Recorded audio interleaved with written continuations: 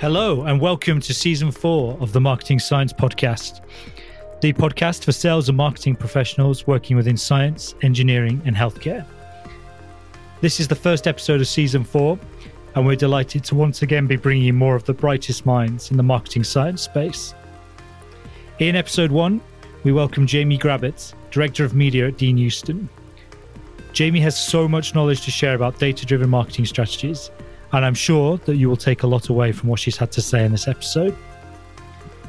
I started things off by asking Jamie what people or companies actually mean when they say they are data-driven.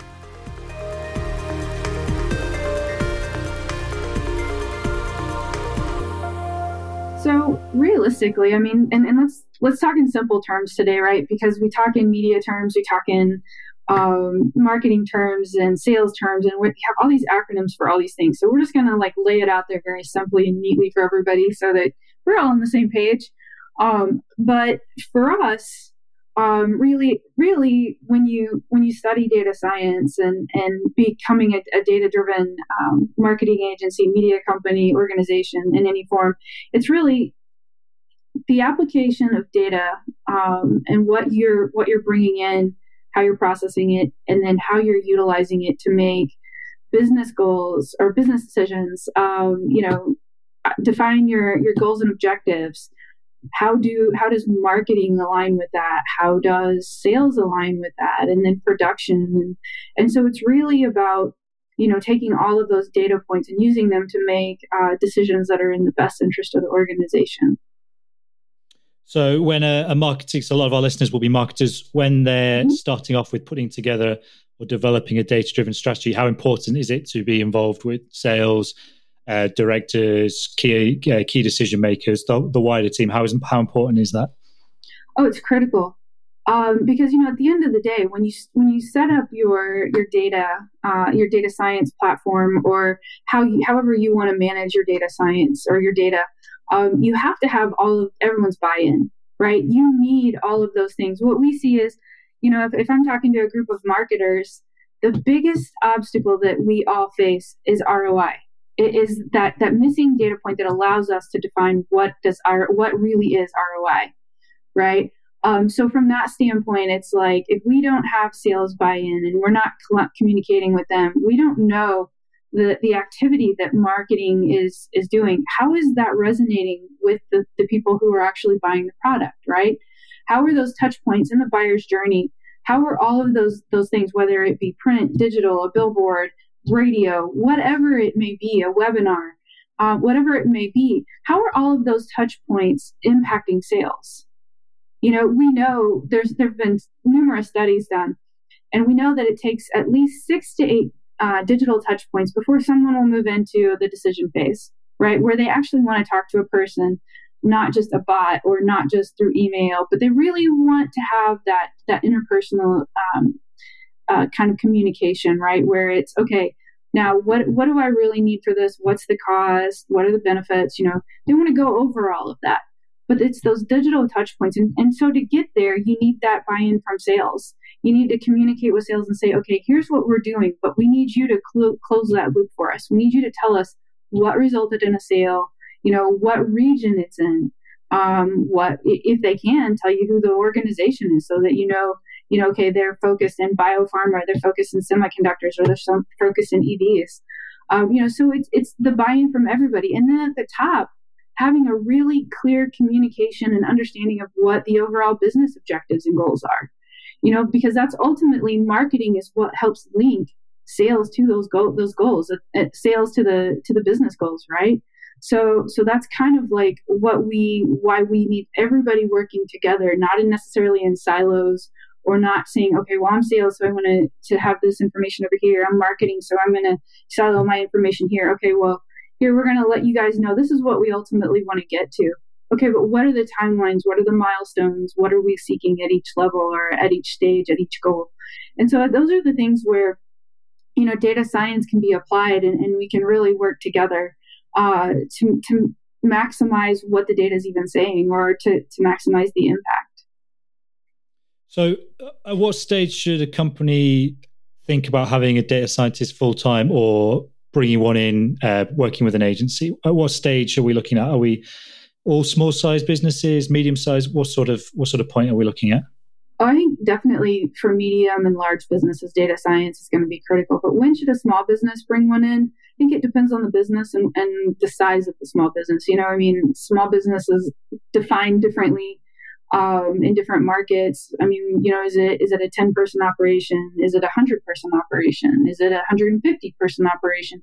And what type of industry are you serving? What type of activity are you doing? Are you a manufacturing widgets? Are you a marketing company? Are you, what type of industry are you in? I think that's a good place to start because, a lot of small businesses can use like a Tableau or Microsoft BI or Adobe to kind of manage that data, initially and everything. But, as you scale, you definitely need data scientists because you're generating that much more data. I read a study a couple of days ago, and it said that 2.5 million terabytes of data are being generated daily. And that's a lot of data. But it said when you stop and think about it, people who are connected, so that's most of us, right? Most of the people definitely on this webinar, most of the people in the world that are in, first or second world companies, especially, or countries, I'm sorry, we're generating at least as individuals, that's not in our day job, but as individuals, whether it be through social channels, the photos that we take and the metadata that's stored there, whether it be whatever it is, we're generating on average 1.7 megabytes of data a second.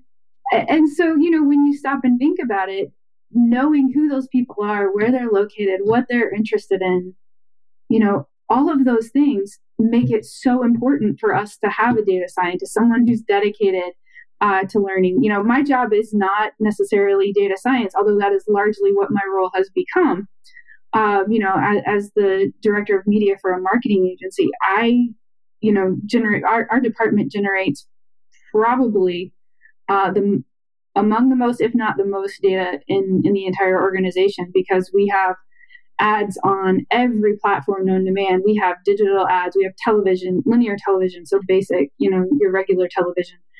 We have billboards, we have radio ads through apps, we have in-app ads, we have OTT, CTV. It's insane the amount of data that we create, just to be able to target. And we use that data to target effectively, to segment audiences. And, it's like tactically, we have multiple departments in our agency and we're full service. So we cover the full gamut, right? So we have web, we have creatives, we have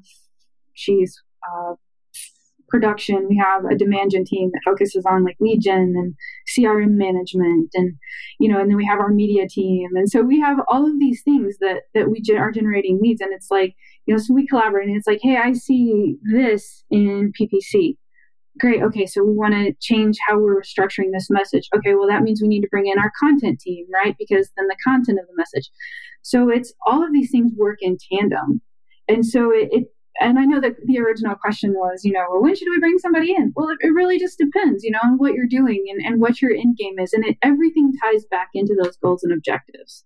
And it's just a phenomenal amount of data when you put it like that, isn't it? Did you say 1.7 gigabytes per person? Megabytes per second. Per second. Oh my goodness. Mm-hmm. I get a headache just looking at a single campaign spreadsheet. So I can only imagine what your day-to-day looks like. You touched on it a little bit then. So you've got all the teams. So you've got the data from this campaign and this campaign. How can you take that and put together effective storytelling? Or how can marketers take that data and put together effective storytelling that's going to help brands to tell their message to their audience? Well, I think a couple things. First of all, we need to define the difference between reporting and storytelling. Because reporting is basically, here's the numbers, here's what it says. And, a lot of times that's what ends up happening, right? Everybody's in a hurry. Here's the data. Here's what it says. But for it to be really, truly effective, data has to tell a story. And through that, what you do is you create a narrative, right? okay, so I see these data points, and this is where data science becomes so important, because I see these data points and I'm like, okay, there's something missing from this that's causing, I see A, but the end result is C. What's going on with B for us to equal C, right? So that's why sharing that information and having that is important. But ultimately, the ability to tell a story with data is ultimately how you manage up, because what it does is it's here's what the data told us from all of these angles, and here's what we need to do moving forward, right? Here's the story. Here's what happened. Here's what we did. Here's why it happened this way. Now, here's what we know based on historical data or industry trends. So here's what we're going to do moving forward. And at the end of the day, having that full picture and being able to narrate that, and then sprinkling in just really critical or kind of just like I shared with you, the 1.7 megabytes a second, sprinkling in those types of data points lends credence to it, right? It solidifies the argument, so to speak. And it's funny, I've taken all these classes in data science, and one of the very first books or subjects that you start discussing is arguments. Is using data. Ultimately, what you're doing is writing. Think back to your college or university days. Ultimately, what you're doing is writing a position paper. And so, if you look at data science like that, then you're like, oh, okay. So this is what I need to do. I need it to tell this story, and here's how. And what you also I have several clients, and my clients amuse me. I enjoy spending time with all of them. I love talking to them. They make me smarter. Some of them make me a better person, outside of the office even too, because we've become friends. But what they challenge us with is I might have a report or my team might have, a data story to tell. And we might be having those discussions with them. As a matter of fact, we're planning one of those. And what I know is that there's going to be 5 different people on this call from the client side. And all 5 of them have a different function within the organization. They have a different, they're focused on different aspects of the business. So the way that we tell the data story has to align all 5 of those points so that all 5 of them understand their role in the story and how they can benefit each other, how they can help each other moving forward. So. Yeah. Is there ever a danger that, say, I'm a marketer, I have this hypothesis that I want to prove to anyone else? Is there a danger that I could manipulate that data to get my point across whilst disregarding what the data might be saying elsewhere? Yeah, and that's a great point. That's my biggest thing is I like clean data. And we utilize. I was just on a call the other day, and we were talking about data, and so one of my coworkers says, "Okay, so if we want to give you this parameter and stuff, because we're discussing building some buyer personas. And so we'll give you these data, but we want to target this audience because this is what we think." And the guy said, no. And I'm kind of sitting back smiling because I already know the answer to this question. So I'm not going to, I'm going to let him take his lumps from somebody else. But, he said, no, just give us the raw data. We want to feed this into the engine. Just give us the raw data. And, let it tell you the decision. Then you can make the decision, if this is the area that you want to go, if this is the audience you want to target or not. And, that is one of the things, is like, that's the value of having the raw data. Now, a lot of people don't have data scientists. There's a lot of times we still manage a lot of our data. We use a lot of third-party tools. But there are a lot of times where we still manage data through Excel and Google Sheets or Google Data Studio. And so, we still have to what we consider scrub data, right? So that we're making sure that apples and oranges are lining up in the right, that we're comparing apples to apples, oranges to oranges, and things like that. And so, what you have to be mindful of is allowing those biases, right? That's a cognitive bias, is I think this, so I want my data to align to this. And it goes back to a position paper. If that's really the direction you think you want to go, then yeah, you can easily slant data. You can make data say whatever you want it to say. But if you really want to get smarter feed your raw data to those engines, to Python, to R, to Tableau, to whatever, system that you're using. Put the raw data in there and let the data tell you. As someone who was a former journalist, I used to tell rookie journalists, don't come in here and tell me this is what happened when you've never read a meeting minute, you've never attended this, you're just speculating. Do your homework, form your hypothesis off of that, and then find the data points that either prove or disprove, but be open-minded to both. And so, that's the thing is our CEO tells the story. It's like, I can entertain two different ideas, the idea that I have and the conflicting idea, right? And I have to figure it out, right? I have to find the data points that are like, okay, which is right? A lot of times it's somewhere in the middle. But, that's the issue that you run into too, is a lot of people want to take data and, kind of use it to just back up their story or back up the narrative that they're creating versus, okay, what's really going on here? And so, that's one thing that I love about the team that I manage is we don't do that. First of all, we don't have time. We generate so much data. We don't have time to go out and say, yeah, I just want to see it. I want to see how it's all working. I want to see how it's flowing together. And then we'll make decisions from that or make recommendations and suggestions to the client from that. But I don't want to skew the data one way or another to suit my personal biases because they may not be the same as the client goals and objectives. And that's why having clear business and marketing goals and objectives is critical, and making sure that your data strategy, as you're planning that out, lines up with those goals. You touched a little bit on your team then. How, if you're a head of marketing or head of media like yourself, how do you go about finding the right balance between sort of analytical, data-driven thinkers, creative and creatives? Can people be both, or do you need to get a nice balance between the two? That's a great question, and my team is all very what we would consider to be very type A. They're very detail oriented. They're very data driven, but they do have a creative side. Outside of the office, they're very creative in different things. A couple of them are, dabble in social media. They're brand ambassadors for social media or for companies that advertise in social media.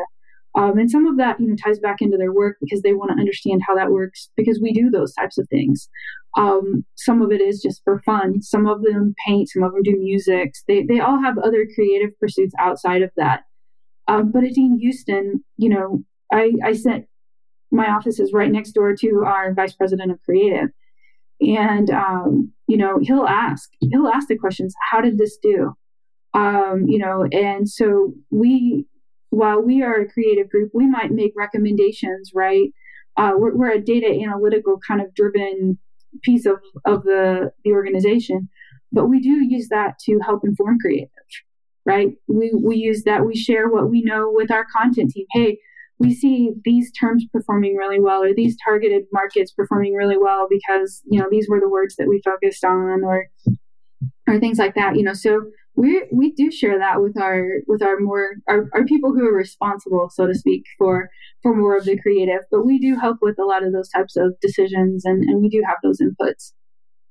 Yeah. And is the response usually, do you get a receptive response from the creative team when you say, look, guys, we've got these data points, we think this can enhance your creative? How does that conversation usually go? We have to tiptoe. They're great people. But creatives are creatives. I'm a creative at heart too. I'm a 50-50 left brain, right brain. So I'm creative at heart too, and I get it. No one wants to tell you how to create something, but we give general suggestions. And to aid in that, a lot of times what we'll do is we'll buy into marketing packages or ad packages that have surveys tied with them, where it's a survey of the creative and the marketing message and those types of things. And so we'll report back to them, and we also use that, as a guide. So there again, we're creating more data points, right? So what we'll do is we'll take a look at those surveys, and we actually do some surveys year over year, so we can monitor that. And it was phenomenal because we went from being occasionally communicating about the data that we're receiving on these ads to a constant, hey guys, this is kind of the feedback that we're getting. So, if you guys want to apply that, that's great. If not, you guys know you work with the client every day, you know what the client's seeking, but we just wanted to share this information with you. And when we started doing more of that, they started to kind of change the messaging or change the creative and we went from ranking, 8th in some creative areas for one client all the way to 1st and just blowing away everyone else in the survey by utilizing those data points and by sharing that data across channels.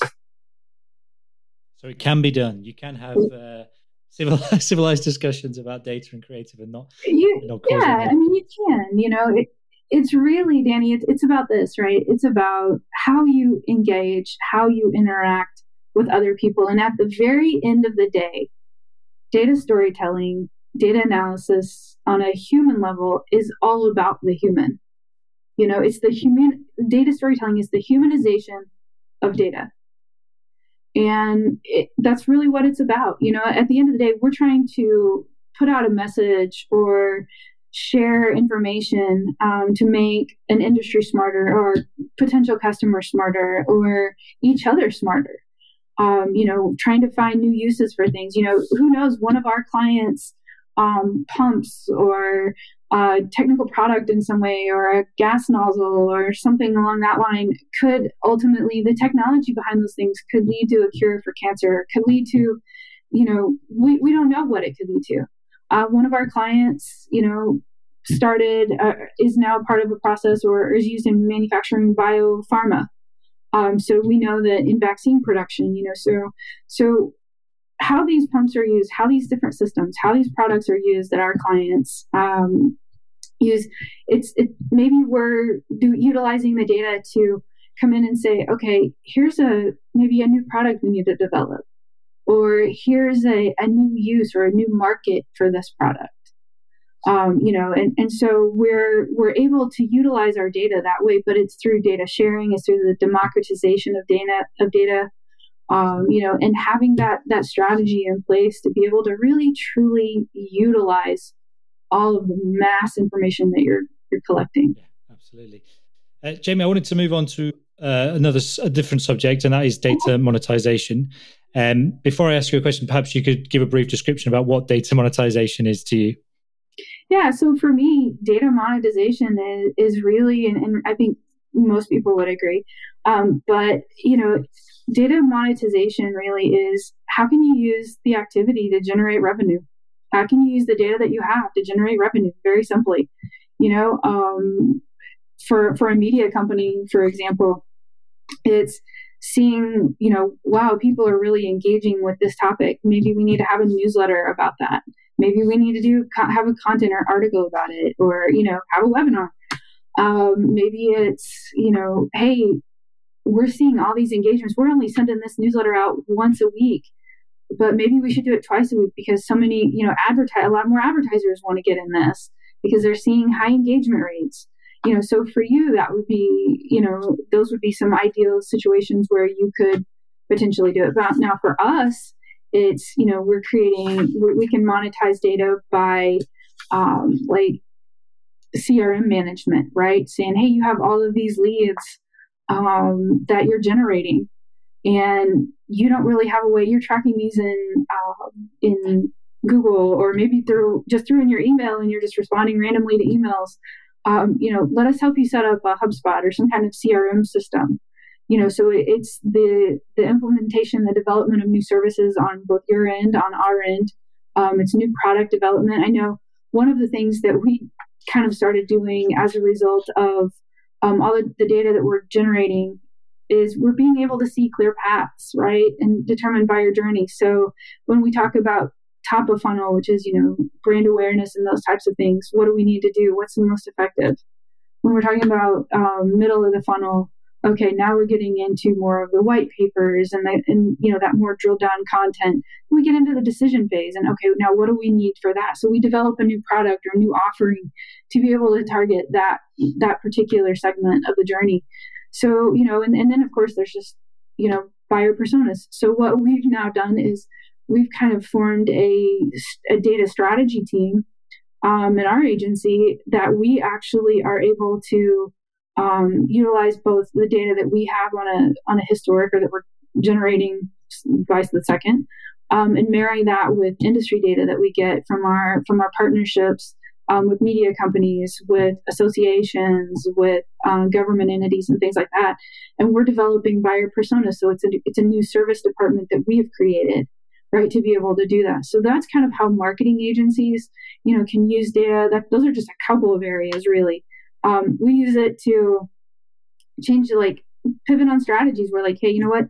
If we're looking at this data and we feel like you could invest more in this channel.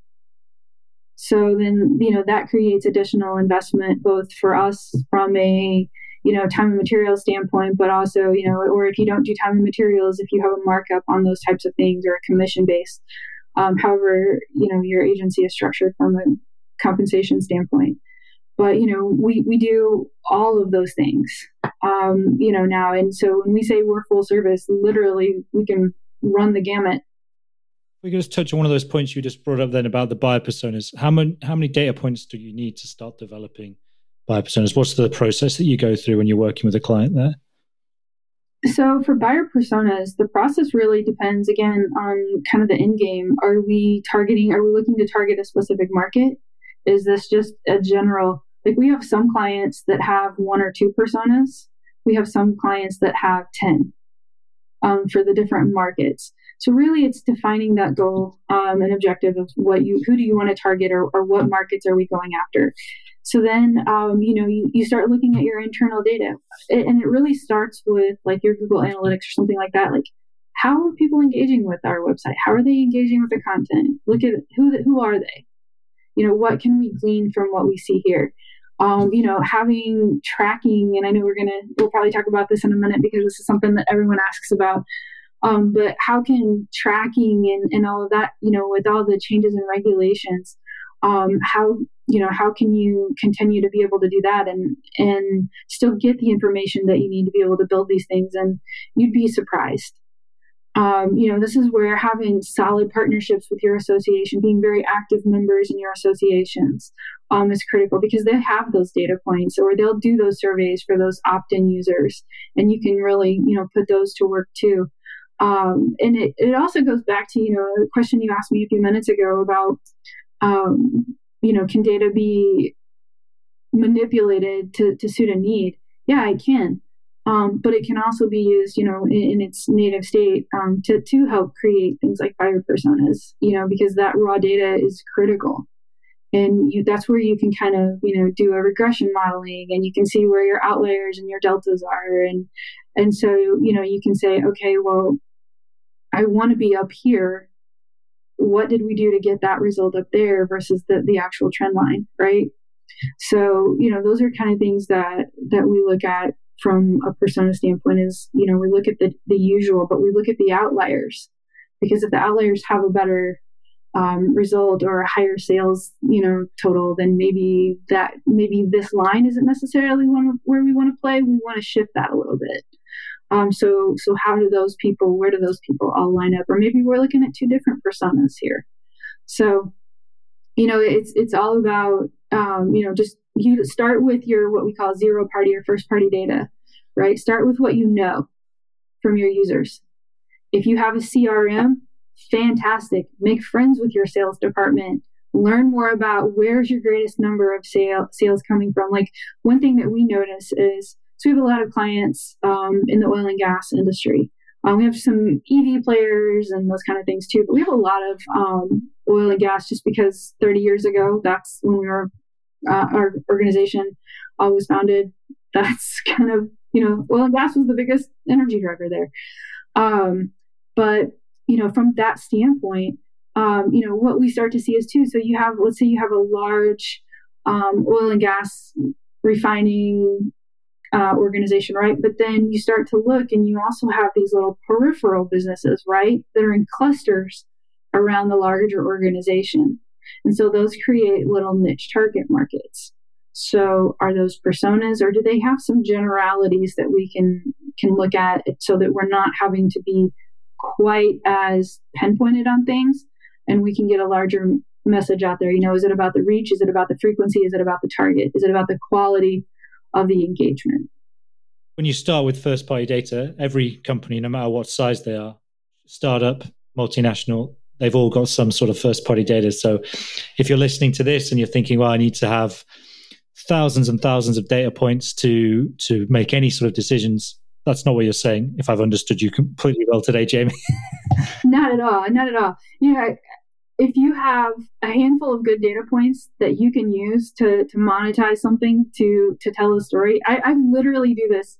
Whenever I ask for something from leadership, I go to them with a handful of data points, no more than that, right?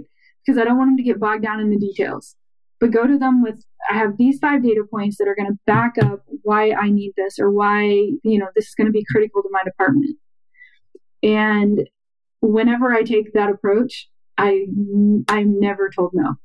And I do the same thing. I train my department to do that with clients. Do not take them an idea. Don't take them anything like that you haven't, 1, researched, 2, isn't data backed, because they're going to ask you that. Well, how do you know? And why should we do this? Why should we care, right? If you can answer the how and the why, the clients will almost always say, yes, let's do it. Because they have to be able to answer those questions. And if you can tell them that, and that's where the first party data comes into play. I went to my team and I said, hey, I need a bigger team. I went to my managers and I said, I need a bigger team. And I'm holding up papers and I'm looking at how many hours my team is working. And I'm like, they're like, oh, wow. Because our team it's just phenomenal. Both, and not just our media team. I really work with some of what I would consider to be some of the most talented people in the world. And so, to be able to do that and everything, they're very smart and they're very data driven. Like I said, we are a very data driven agency. And so, just to be able to do that with them and to say, okay, decision making, here you go. Here's the 5 data points you need. Yep. You're good. Let us know, when you're ready to kick off this job hunt, we'll get it going. Or if you need to implement this tool, okay, how are we going to monetize it? How are we going to pay for it? So I have to have those data points in alignment, to be able to show them how I'm going to monetize, how we're going to use this tool. So, it all ties back into the data strategy. And so I know that, at each facet of my job and whatever I'm doing, I have to have strategic data points that align back to those goals, to that end game that I'm trying to achieve. And we have already touched very briefly on legislation and privacy, but this is obviously going to become more of a, not an issue is the wrong word, but it's become more prominent in our day-to-day lives as marketers. Should marketers, advertisers, we're going to see an increase in privacy and tracking legislation. Should we see that as a good or a bad thing? I think, it's both.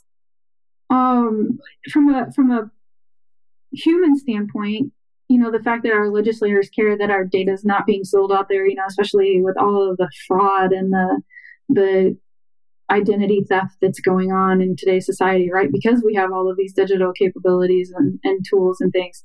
I think that the fact that our leaders are trying to protect us in those in those ways, is a good thing for us on a human standpoint. But on the other side of that, as individuals, we have to know what we're signing up for.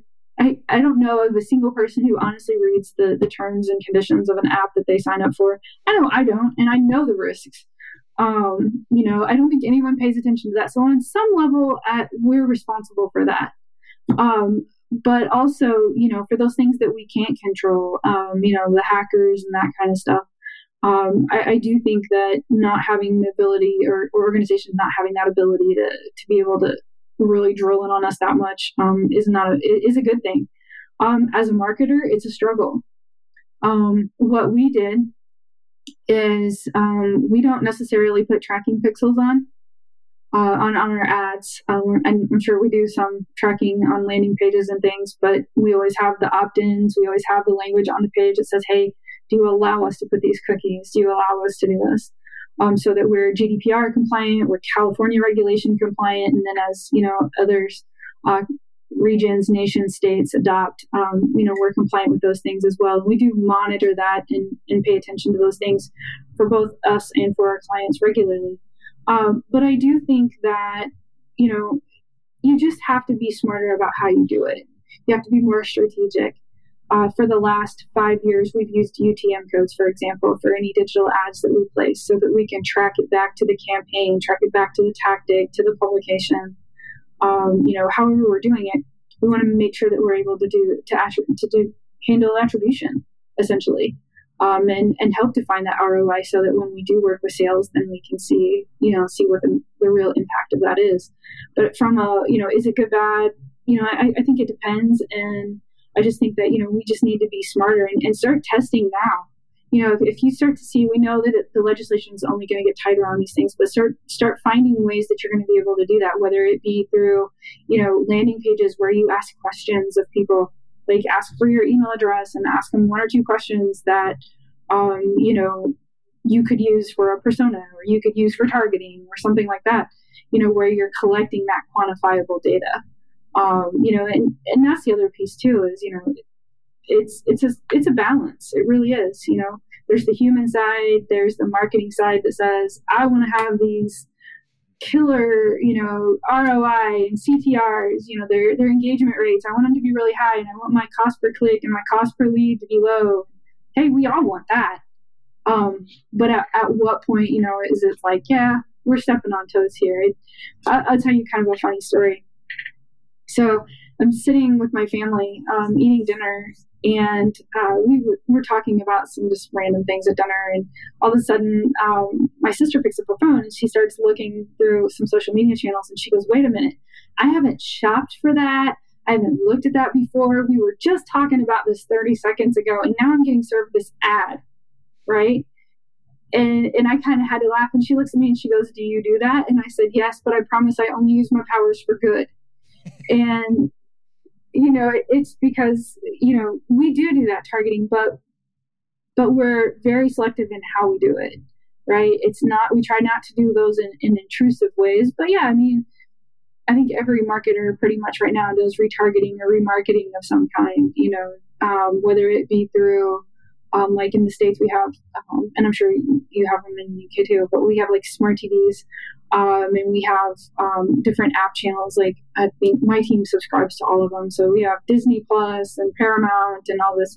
So it's fun for me to be watching, a ball game of some kind of football or soccer, and see, one of my clients' ads come up, and it's because I'm in that targeted demographic based on my search history or because of what I'm watching or what I'm doing, but we need to utilize those data points while we can and get smarter at how we're doing it and how we're tracking. The Super Bowl here in the States was a big thing a couple of weekends ago, and the one ad that seemed to just really outperform had a QR code on it, very simply on this commercial. So all you had to do is walk up to your TV, hold up your camera, and it opened it up. And doing things like that, being smarter with how we market, add QR codes to a print ad that, or that either stays print or becomes a PDF. A lot of publications are now posting their magazines in PDF form on different websites. And so, having those different channels available, there are ways that we can still collect the data. We just have to be smart and strategic about it. Yeah, it's like having the angel and devil on your shoulders, saying part of you is the normal person who thinks, okay, well, my personal data to be well looked after, but then the marketing side of you is thinking, but I want to get this, I want to be able to prove this, et cetera, et cetera. So it's that fine balance, isn't it? Yeah, it really is. Jamie, that's all the questions I had now, but I just wanted to ask you a bit about, a couple of things. Any tools that you would recommend people who are getting started in data science, or if they're marketers and they're starting to dabble in it a bit more, any tools you'd recommend for getting started with that? Yeah, first of all, your tools should kind of like be in alignment with what your skills are, right? So if you're somebody that's just starting out, doesn't really have a data science strategy yet, I would encourage you, first of all, I know LinkedIn has some free classes that you can take to just kind of have a better understanding. A lot of the local colleges and universities also offer them. a lot of media partners and watch some webinars. I follow a lot of data science podcasts and sign up for like all of the webinars, and so I listen to them in the car as I drive to and from work a lot of times. I did or do programs with colleges like MIT, where it's like I did a marketing data certification program, so that I had a better understanding of how we can utilize data in our organization, and everyone in our organization puts those skills to the test. So first of all, start with the learning. Learn what you want, identify your goals and objectives, and then find the tools that do that. I'm a little further down the line, so I'm able to use like JSON and Python and R and some of those tools, and those open source type of things. But use a Microsoft BI, use Adobe. They have platforms that will help you with data intelligence. Tableau is great. Use a lot of your CRMs will have capabilities that maybe you haven't tapped into yet.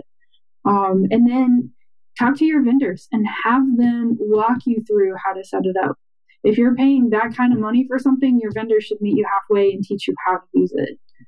That's something that we will always do when we bring in a new vendor is, okay, here's going to be the people that are going to be using it, train them on what they need to know to get started. And then tinker, set up test cases. Now, be mindful and label them effectively so that, you're not contaminating your actual data, but kind of do those in a separate silo and train yourself on how to do it before you start really rolling into it. And then all else fails, good old Microsoft. Microsoft and Google Sheets, I think we'd be lost without those. So, do that. But also, you feel free to like just find things that work for you. BIs tools work on algorithms and mathematics and all of that. And, it can get pretty complicated in a hurry.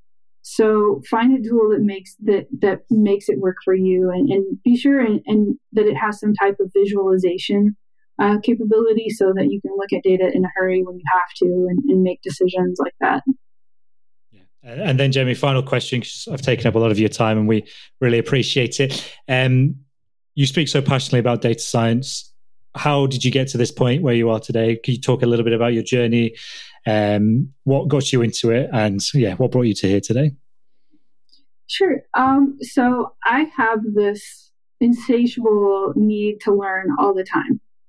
I'm constantly learning, constantly trying to find ways to be better. And what I started to notice, coming from a journalistic background to start, or a media background to start, before I joined the agency, so I have the understanding of both worlds, the needs of both.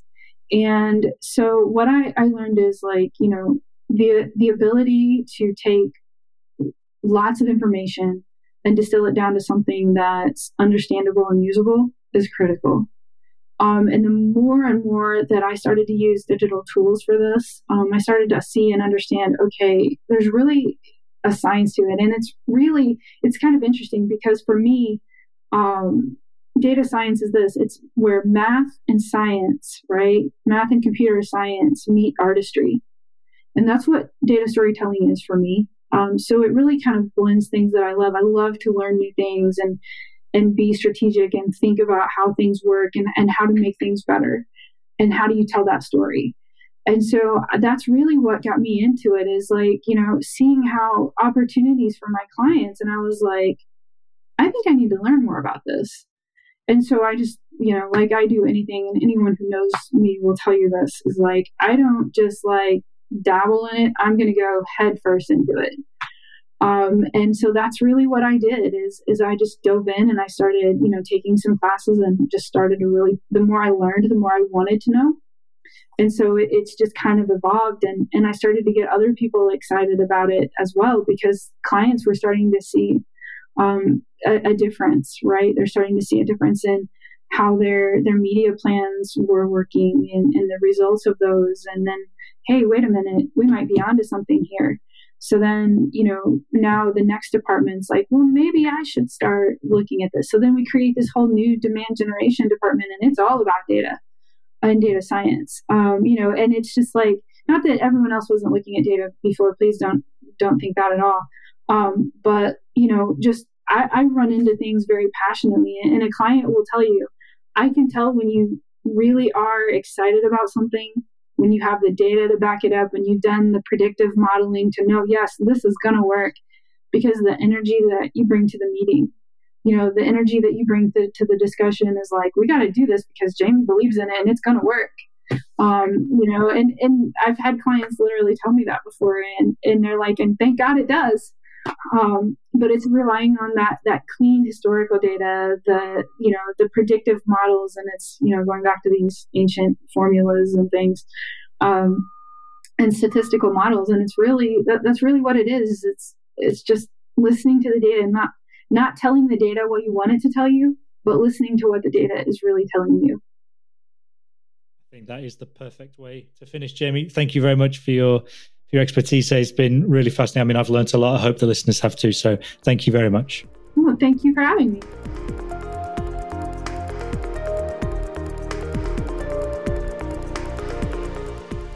Big thank you to Jamie for sharing her time and expertise with us all today.